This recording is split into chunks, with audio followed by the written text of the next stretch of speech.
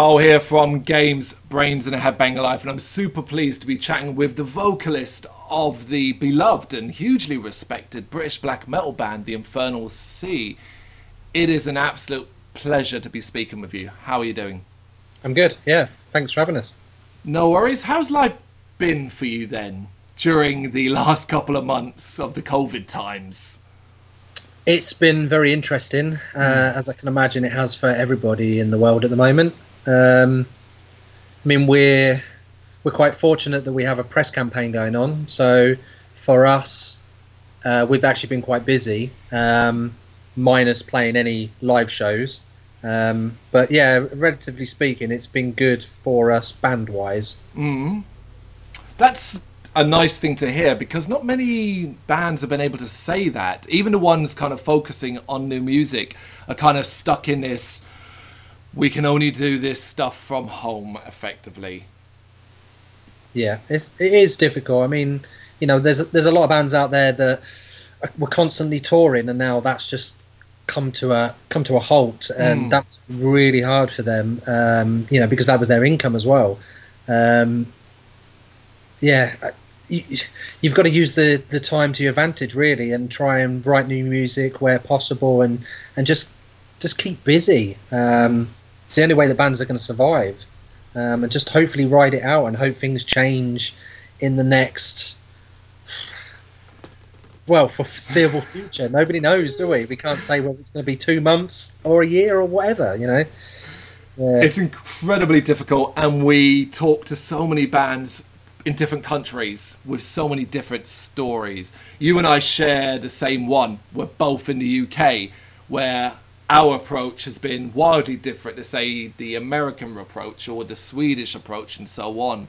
But it is good to hear that your focus has effectively been on the upcoming new album, which I guess has just dominated your life. Definitely. It's really, you know, it's full steam ahead with it. It's great. This album's been a long time coming, so for it to finally drop, and during a pandemic, could be ironic in that, you know, our previous album was about a pandemic. It's good timing in a way for us, because everybody's at home, you know, so everybody's focused on the internet, which is great. You know, you're reaching them people, but would it have been a bit different if everybody was out and about? You know, it's hard to tell, isn't it? Absolutely. The machine never really stops churning, regardless. Yeah, so true.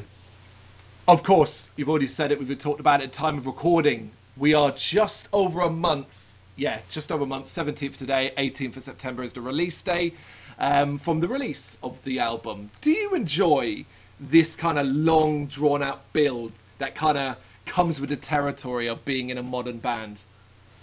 I think so. I think it's exciting. I come from a sort of older school background, so for me, the whole build up, you know, when you used to buy the magazines, you used to buy Metal Hammer, or you'd buy Krang or Terrorizer, and you'd see all the articles, and it would be like an advert, you know, from a certain label saying that so-and-so album's coming out in several months, and you were excited because you didn't have access to it.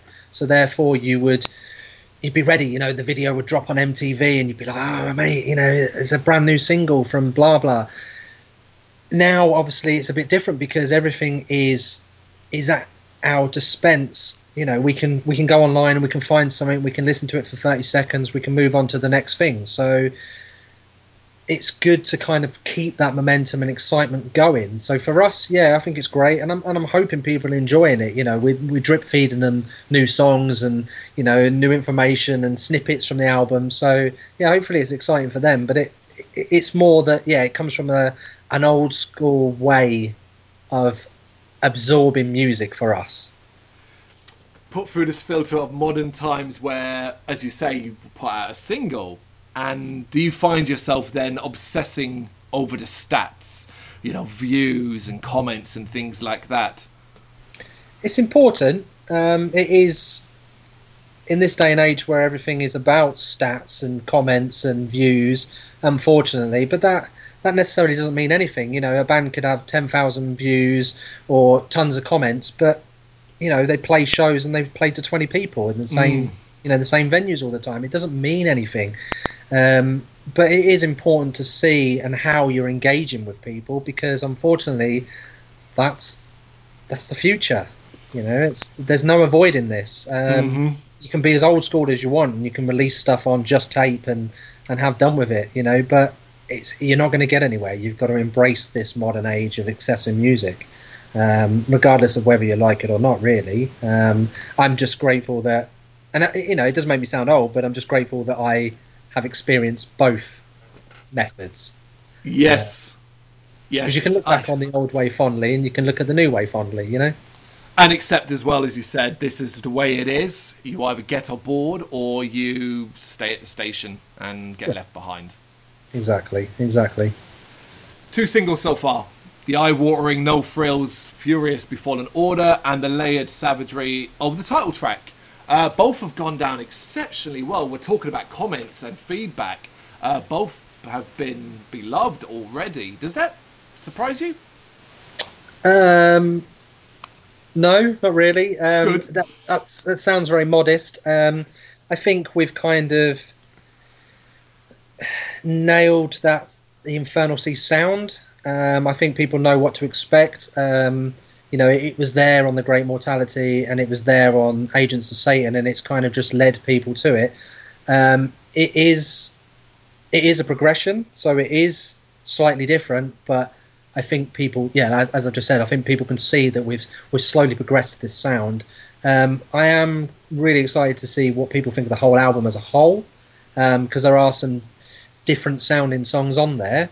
But yeah, I think they're good songs. So, I'm pleased, and we're pleased that actually everyone's digging them, because that's the important thing. If they came out and everyone said they were shit, then we'd be done, wouldn't we?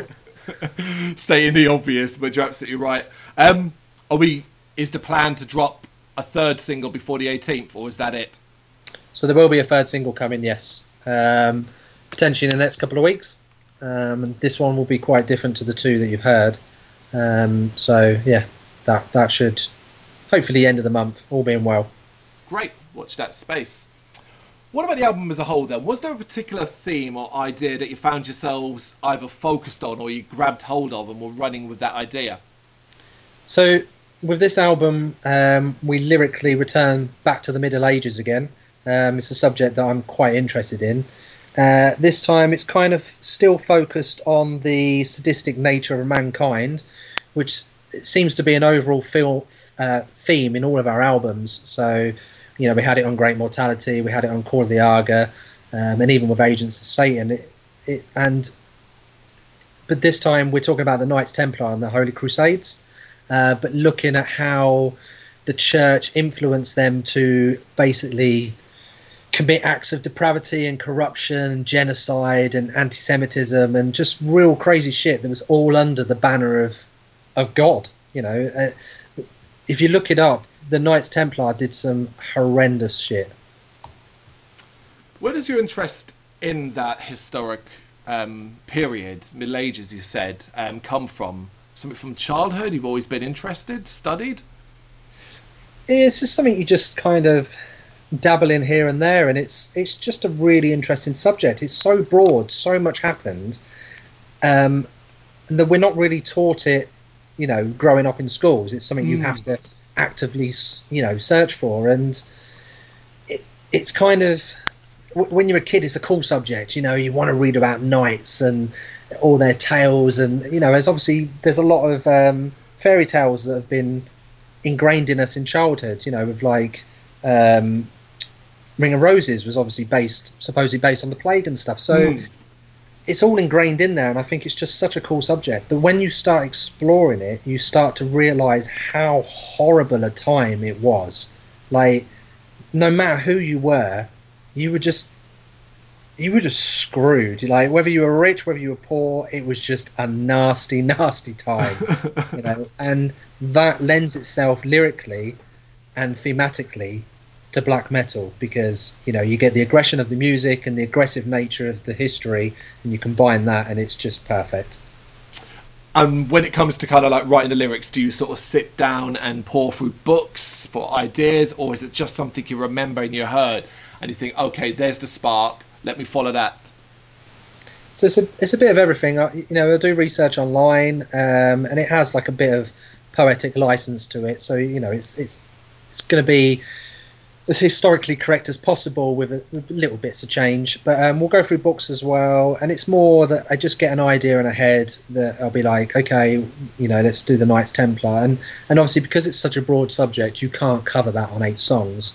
So it's about just picking out key moments during those crusades and the reign of the Templar, and just singing about them and hoping that people will take from this and research it themselves and find out more about that period. Is it massively important to you that people pick up the elements that you're trying to explain? So if you're trying to tell a story or talk about a specific event, is it important for you if they get that, I guess? Definitely, because as I said, so much horrible stuff happened. I mean, there's accounts where the Knights Templar would siege castles and then they would herd thousands of people together and then just burn them, all because they didn't follow Christianity.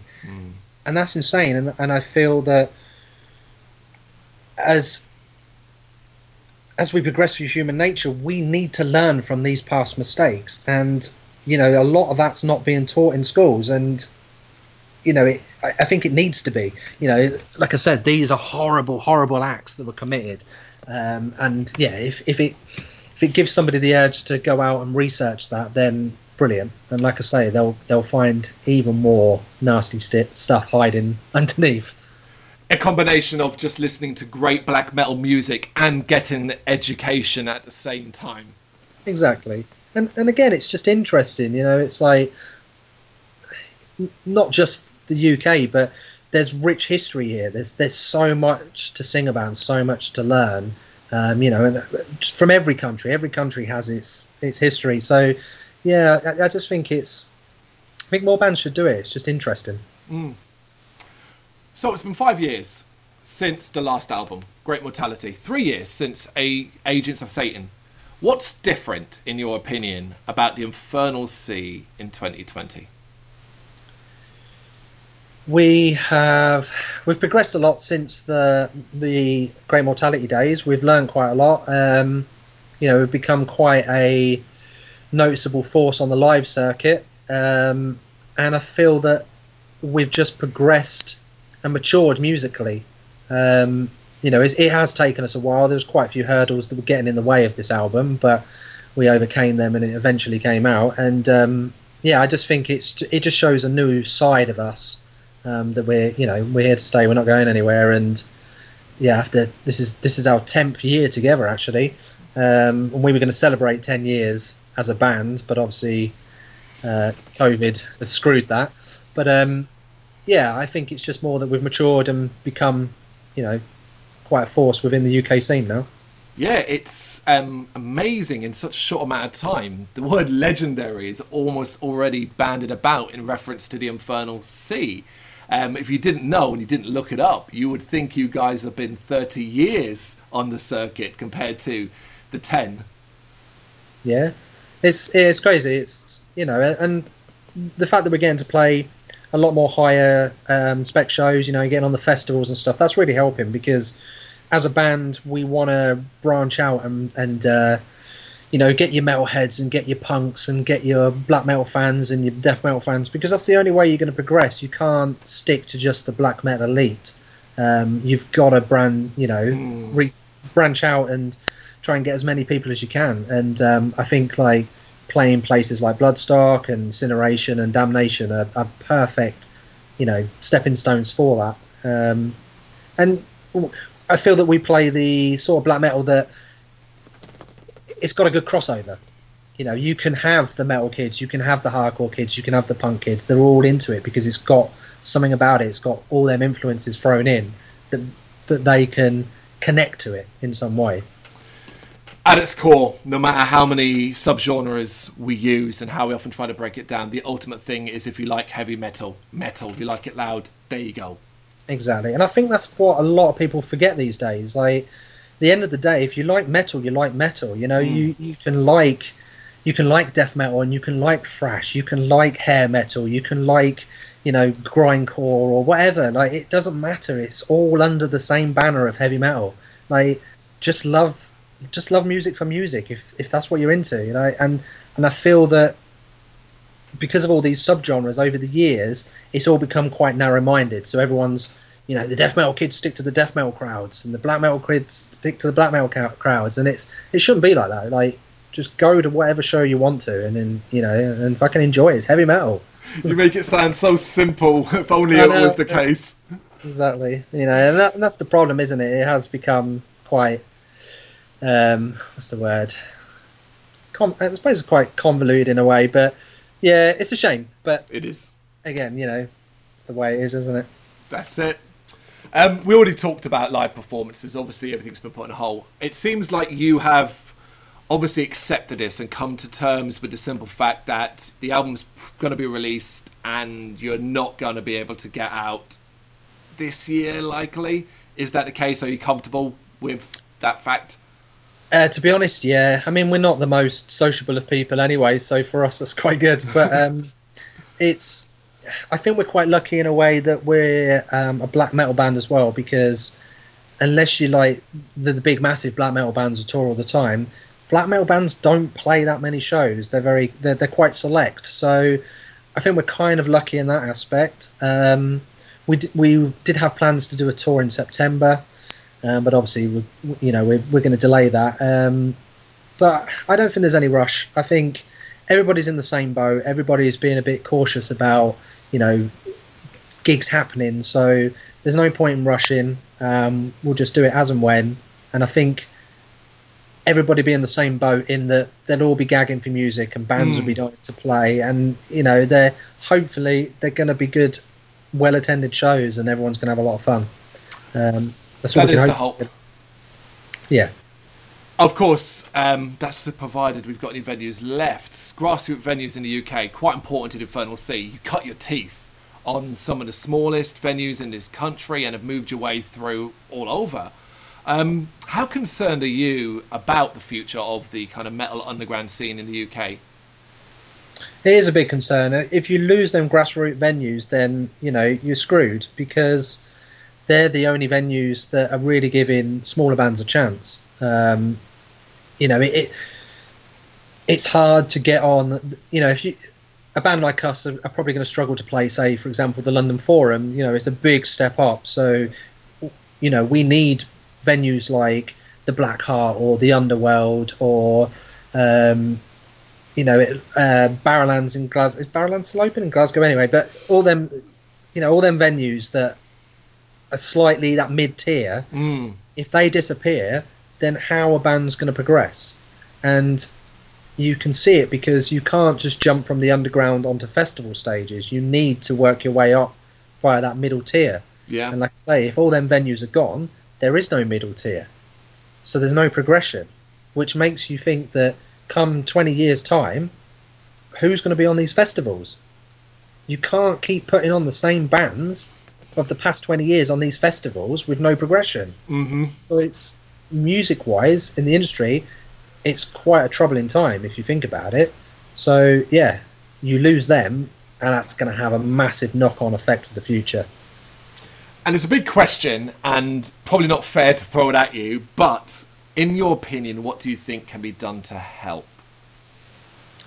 I think it's just, people just need to support them. So if the venues are doing things like, you know, for example, there's a venue called the Crawford Arms in Milton Keynes, Wolverton. Yeah. Great venue. And they're just, you know, trying to get people in, doing takeaway drinks and stuff like that. Just go and support them. If they're doing little activities, support it. If they're doing like fundraisers, support them. That's the only way they're going to survive, you know. And when these venues open, go. Don't just sit at home and be like, oh no, I'm not going to go now, because that's going to cripple them. Yeah. You know, as soon as they open, if nobody starts attending these venues, that'll be the death of them. So I think everybody just needs to show their support as much as possible. Because when they're gone, you'll soon be pining for it. Absolutely. Right, we're getting to the end then. What plans if any, that you can talk about? Do you perhaps even have in the works over the, say, next 12 months? So depending on the situation, obviously we'll do some touring and support of the album, and just keep promoting that as much as possible. But for 2021, we've been talking about some potential new releases, just some little sort of like, not stopgap releases, but just some fun little pieces. So yeah, we're in talks with them about recording new music for that. So yeah, 2021 should have some interesting stuff for us, I think. And I'm sure, of course, you're eyeing up the festival season of 2021 to a certain degree. Definitely. I think the problem with the festival season for 2021 is it's all the bands from 2020 are playing. So unfortunately, a lot of the festivals are probably 90% booked. So I think a lot of bands are going to try and struggle to get on there. But hopefully, yeah, I mean, we want to try and play as many as we can. But again, they're trying to save 2020 into 2021, which, you can completely understand. So you can't, fob everyone off from 2020 and start again, can you really? So no, absolutely. But yeah, if we can, then great. I mean, there's a few that have not been announced that will be revealed soon. But yeah. Well, I have to mention this because it's our specific favourite festival, Bloodstock, and obviously you made a bit of a name there. New Blood 2013, Sophie Stage in 2017. That's 4 years between those shows, which would make 2021 4 years between that show. I feel there's a main stage slot calling. That would be absolutely incredible. What we need to do is we need to rally the troops and get them, go into Bloodstock and telling them that they want the Infernal Sea, and then hope they'll take heed and put us on. But yeah, Bloodstock is an amazing festival. They've really helped us jump from the new Blood stage to that Sophie stage, and the reaction and response we had for the Sophie stage was just incredible, and one we'll never forget. So forever indebted to Bloodstock. They're doing it right. They support the underground. They know that the underground bands need a stepping stone. Same as Damnation, same as Incineration. They're looking out for the UK bands, and that is really, really important. Brilliant. Last but not least, the Infernal Tea. Please explain that. It's just a bonkers idea that we came up with, and we just thought, you know what? Why the fuck not? Like, everyone does alcohol, they do coffee, and we're an English black metal band. Like, what's England notorious for? Tea. So we thought, let's use this medieval theme that we have to our advantage and create some medieval blends. And we worked with this woman called Hannah Sells Tea, and she's been fantastic, and she helped us create these ridiculous blends of, and they're all ingredients that we used in remedies during medieval times. So it's just cool, and why not? And people love it. It is a bonkers idea, but we thought we'd run with it. Love it. And it paid off, Absolutely. I love thinking outside the box there. Different way of looking at merch, T-shirts, CDs, all that's the standard. But here's something so clearly different and imaginative. I love it. It's good. It's just interesting, isn't it? It's nice to see bands do that as well. And thinking out of the box is great because it builds up a bit of hype as well. And I think people... they'll buy into it a lot more if it's got a theme, and you're not just doing it for the sake of doing it. Yeah. But yeah, we're glad we did it. So yeah, we'll have to think of some more pun-based stuff next. But Perfect. What a way to end. Thank you so much for your time. Really appreciate it. Nice one. Thanks for having us. Thank you very much for watching. You can check us out on gbhbl.com as well as on Facebook, Instagram, Twitter and Tumblr. Go to Patreon to help us out over there. That's patreon.com/GBHBL, as well as Big Cartel, where you can find some of our merchandise. We have a podcast running on SoundCloud and Apple Podcasts. And of course, if you like this video, do us a favour, hit the subscribe button and help the channel grow. Games, horror and heavy metal. What else is life for?